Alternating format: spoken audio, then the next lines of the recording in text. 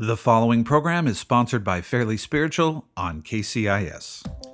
Hey everyone, it's Dr. Doug Birch, and you're listening to the Fairly Spiritual Show. Well, the Downton Abbey movie opens up in theaters this weekend, and it's got me thinking.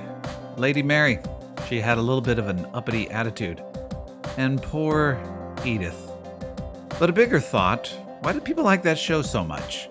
They cared about the lives of these aristocrats and also their servants. They cared about everyone involved in the show. Makes me think about the value each person has, whether they're rich or poor. Do we value people the way God values them? On today's show, your value in the kingdom of God. Nothing in this world could separate me from your love.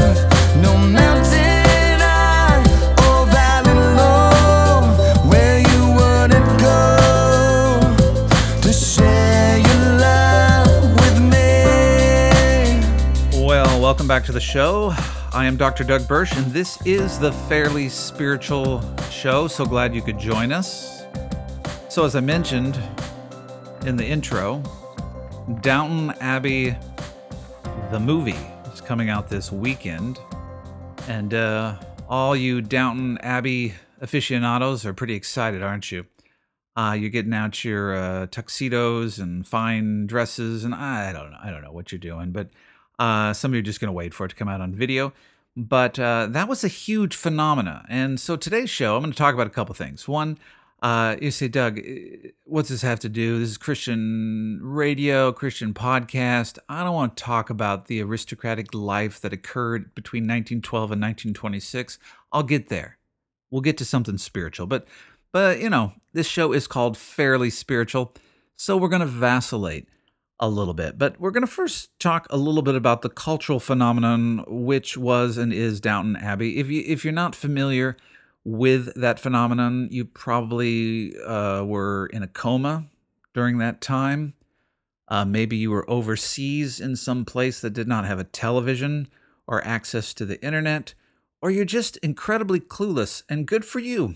Good for you and your ability to be unaware of what's happening around you.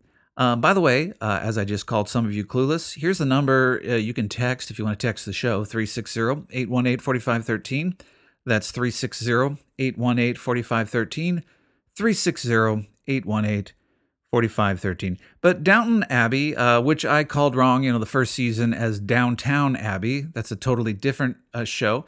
But Downton Abbey was actually broadcasted on PBS and some channel on the BBC. I don't know how those things work.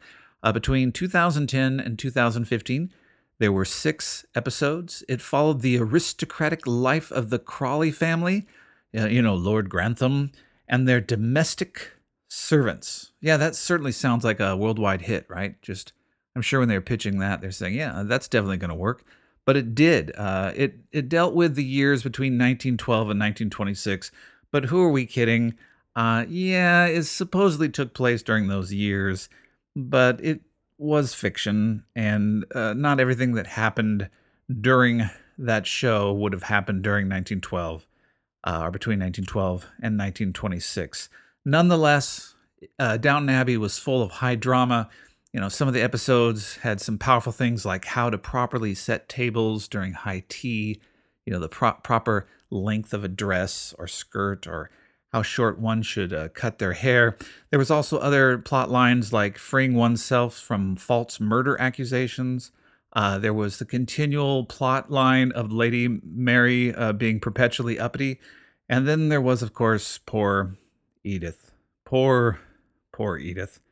And also, the one I particularly liked was how to work your way up through the social ladder by being a chauffeur. That I'm sure there was a lot of chauffeurs who watched the show just based on that alone. I saw something on Wikipedia, so it has to be true, but between 2010 and 2012, at the height of the Downton Abbey craze, the demand for butlers, because you had Carson the butler in this show, in between 2010 and 2012, the demand for butlers doubled.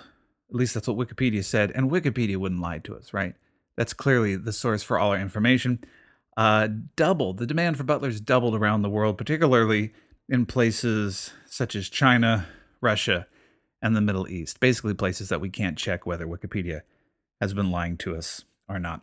One of the things personally that I liked about Downton Abbey is it. One of my first memories of my children being traumatized by by a television show is surrounded by Downton Abbey. My daughters, my two oldest daughters, who are now in college, but at that time they were young or younger, and this is early on. Now, if you haven't watched the series, this is going to be a spoiler in the first couple seasons. So if you're like, I'm going to watch all 6 seasons before the movie, then you're going to have to maybe not listen or fast forward if you're listening on podcast.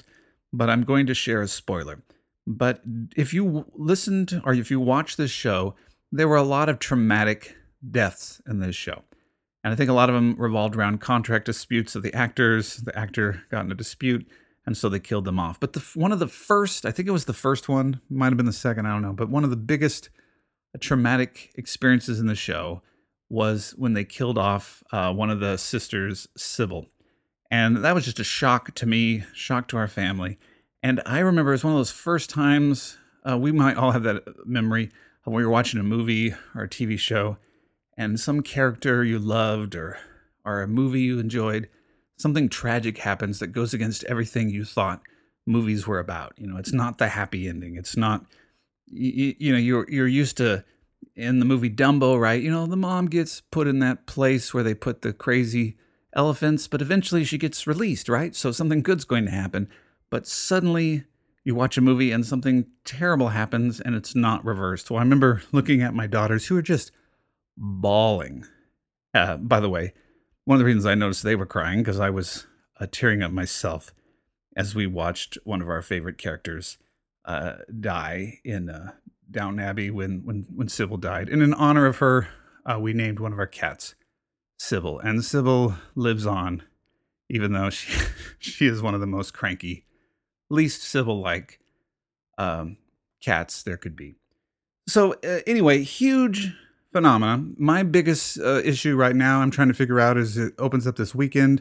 If you're listening to the show Friday, this show airs on Friday on KCIS. There's a re-airing on Sundays. There's also a podcast, but it opens today on Friday, and I'm trying to decide whether or not to see the 3D or IMAX version. I just would love to see Bates' cane, just in 3D, just kind of pointing at me. Maybe they don't have 3D, but an IMAX would be awesome. Seeing those servant bells, just kind of giant bells ringing there. So we'll see. We'll see what happens. So why was that show so popular? Well, probably a lot of reasons. It's well done. It was beautiful just to look at, and sometimes something just becomes a cultural phenomenon. And also, you didn't have to pay extra to watch it. It's not like these HBO shows that become popular, and I don't pay for anything extra like that. But it's not one of those. Everybody could see it if they wanted to see it. It became this giant cultural phenomenon. But one of the things I think why people liked it so much is Downton Abbey was about this aristocratic family, but it was also about these different layers or levels in society. And sometimes they'd get hit at this. One of the critiques of the show was this, that they made they made it too glamorous. Like those who had all the wealth, they kind of made nice people. And they made the servants nice people as well. They didn't make like one villainous class and one virtuous class. Now, the reality is people with lots of wealth and prosperity during that time also created some really terrible conditions for the poor. So you could give that critique that maybe they didn't give the best presentation for how culture existed at that time. But I think why people relate to the television show is that you can relate to the people at whatever cultural level they're at. At whatever level they are in society, there's likable people. Each person has value. Each person has a role. Each person has a place. Whether they're in the servants' quarters, whether they're farmers, whether they're the chauffeur, whether they're, Lord Grantham, whatever position they have in that culture, each person has a place, has a role, has value. And there's something in that we're drawn to. That even when we can be upset in our own lives, where we can judge certain classes of people and certain kinds of people, there's something in that we like. We like to find someone we like within each class of people in that fictional story called Downton Abbey. And so I'm going to transition this to the spiritual side because in Downton Abbey, like the reality is, if you were to watch that, you'd say, well, everybody has a role, everybody has a place, everybody, who belongs in that story? And you say, well, everyone belongs. Everyone has a role, even in the running of the house, in the running of what happens in that culture. Like everyone is needed. No one doesn't belong. I guess there's a couple of villains there, but for the most part, there's a belief that everyone has a role. I've noticed when it comes to Christianity, when it comes to our faith, that sometimes we get this erroneous view of faith, and we have this idea that there's the super spiritual people, and then there's the rest of us. It's this Christian caste system, and I've talked about it before, but this idea that there's, the really important spiritual people who know what they're doing, who've arrived, who can just live better spiritual lives, and then there's the rest of us. And sometimes we have this view that we're not in that place, that place where our life has as much value as others. And when I say value is we have this belief that no one needs to hear from me. The idea of if there's a problem in the church, we're like, somebody else needs to help this person. We care about the person. We care about the problem. We see the need, but we think we're not the person to meet that need. Or let me say it even clearer. We know that someone needs Christ. We can see that someone's hurting, but we don't believe that we are called to be Christ to them. And it's not because we're indifferent to their need. It's just that we don't think we're spiritual enough. One of the reasons I call this show Fairly Spiritual, and my website is fairlyspiritual.org, is I like to play around with that idea. People will say stuff like, well, I'm fairly spiritual, and it's kind of something you joke about too, like, well, that was fairly spiritual. But we have this idea about spirituality sometimes where there's the super spiritual people and the fairly spiritual people. But the Bible doesn't talk about spirituality that way. The Bible talks about you're either in Christ or not in Christ. And when you're in Christ, you have a role to play, a very important role. In fact, when you're in Christ, you have just as much as the Spirit as anyone else. There's not super spiritual people and less spiritual people. We all have the same amount of the Spirit to draw upon. And we all are incredibly needed. And you see this in the scripture, 1 Corinthians 12:12. And you could read the whole chapter for 1 Corinthians 12, but let me just read this. For just as the body is one and has many members, and all the members of the body, and he's talking about the physical body, our body. So let me read this again. And all the members of the body, though many are one body, so it is with Christ. For in one Spirit we were all baptized into one body. So the Spirit brought us all into one body, whether Jew or Greek, slave or free, and all were made to drink of one Spirit. For the body does not consist of one member, but of many. If the foot should say, because I am not a hand, I do not belong to the body, that would not make it any less a part of the body. And if the ear should say, because I am not an eye, I do not belong to the body, that would not make it any less a part of the body. If the whole body were an eye, where would be the sense of hearing? If the whole body were an ear, where would the sense of smell? But as it is, God arranged the members of the body, each one of them as he chose. If all were a single member, where would the body be? As it is, there are many parts, yet one body. The eye cannot say to the hand, I have no need of you, nor again the head to the feet, I have no need of you. On the contrary, the parts of the body that seem to be the weaker are indispensable. And on those parts of the body that we think less honorable, we bestow the greater honor. And on our unpresentable parts are treated with greater modesty, which our more presentable parts do not require. But God has so composed the body, giving greater honor to the parts that lacked it, that there may be no division in the body, but that the members may have the same care for one another. If one member suffers, all suffer together. If one member is honored, all rejoice together. Now you are the body of Christ, and individually members of it. And it goes on. But I just wanted to get this role to each of you, or this idea to each of you. There's no super spiritual people listening right now. Each of us who've called upon the name of Christ have been brought into the body of Christ by the same Spirit. And we have the same measure of the Spirit to participate in the body of Christ. Every single one of us is needed. And every single one of us have a role to play. So the question I have for you is, why aren't you playing your role? Why aren't you being Christ to others? Or why aren't you allowing others to be Christ to you? Let me put it this way. I'm going to give you a job assignment. Here's your job assignment. There's a job opening. Here's the job opening. Here's your job. Your job is to be Christ to others. That's literally the job. You're signing up for this job. Your job is to be Christ to others. Right now, I want you to think about this. What makes you qualified for that job? Just think for a second. What makes you qualified to be Christ to others? To be an expression of Christ to others? To be an expression of the body of Christ to others? Now, you could put down all sorts of things there, right? You could say, I'm a good listener, or I'm patient with people. I'm accepting. Whatever it is, it might be different. I'm talking about very specific things for you. What makes you qualified for the job to be Christ to others? I'd encourage you to write some things down, to think about this, to think about the things in you uniquely that make you qualified to be an expression of Christ to others. Because right now around you, there are people who need Christ. They need the expression of Christ, and they need it through you.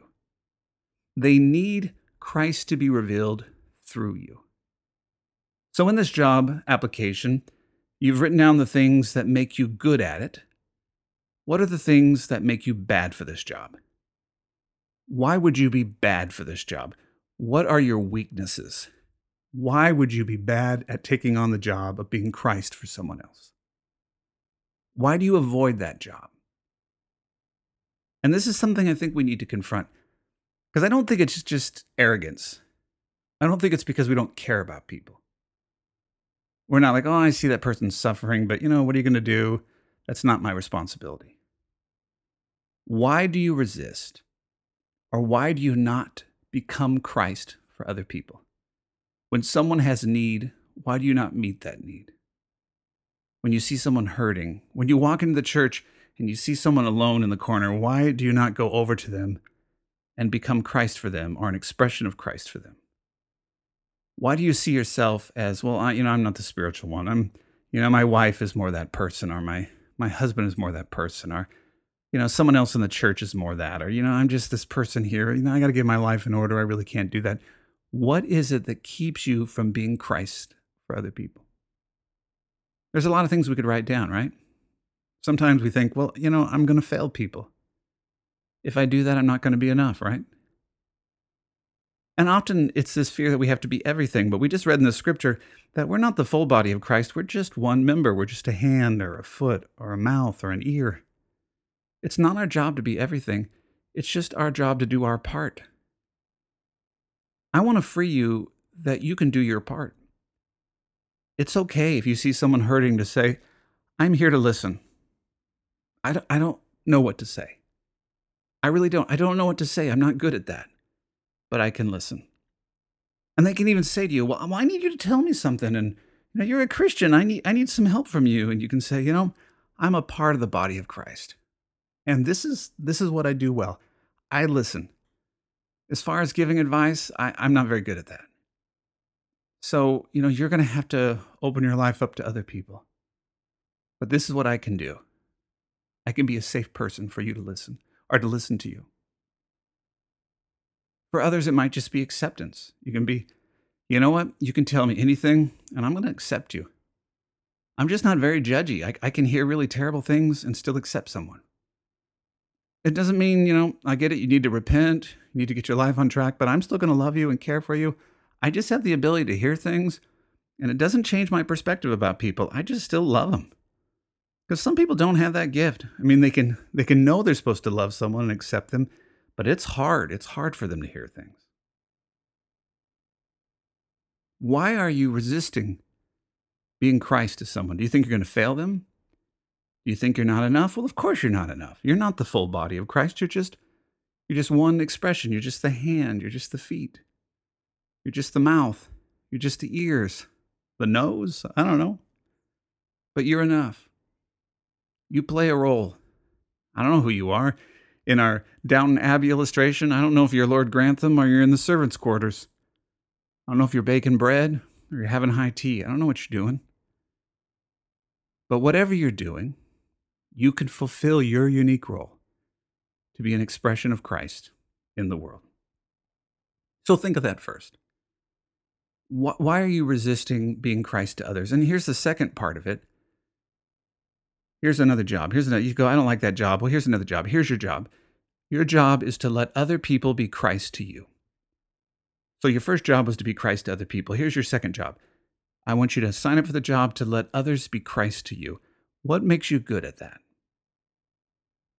Write down, think of some things that make you good at letting others be Christ to you, receiving Christ from other people. And you could think about that as well. Maybe you're good at, receiving help from people. Maybe you're good at humbling yourself. Maybe as I ask you about this, you're saying, I'm not good at this at all. I don't like for other people to help me. So let's look at this. What makes you bad at receiving help from people?